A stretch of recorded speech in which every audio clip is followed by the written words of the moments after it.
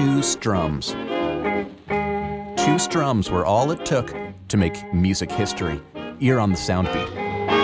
An electric pulse hits the listener's ears twice. Few people at the time had heard the sound recorded.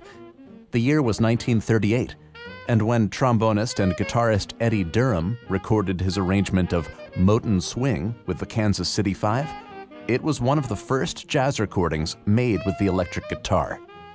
But that wasn't the end of Durham's progressive ways.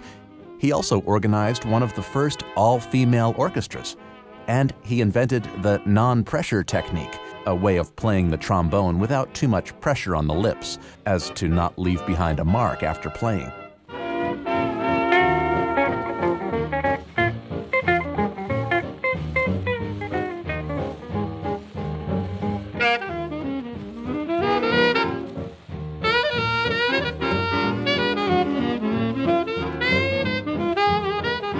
This episode was written in part by Syracuse University students Seth Klug-Barany and Megan Mary Gibbs as part of the Soundbeat class partnership.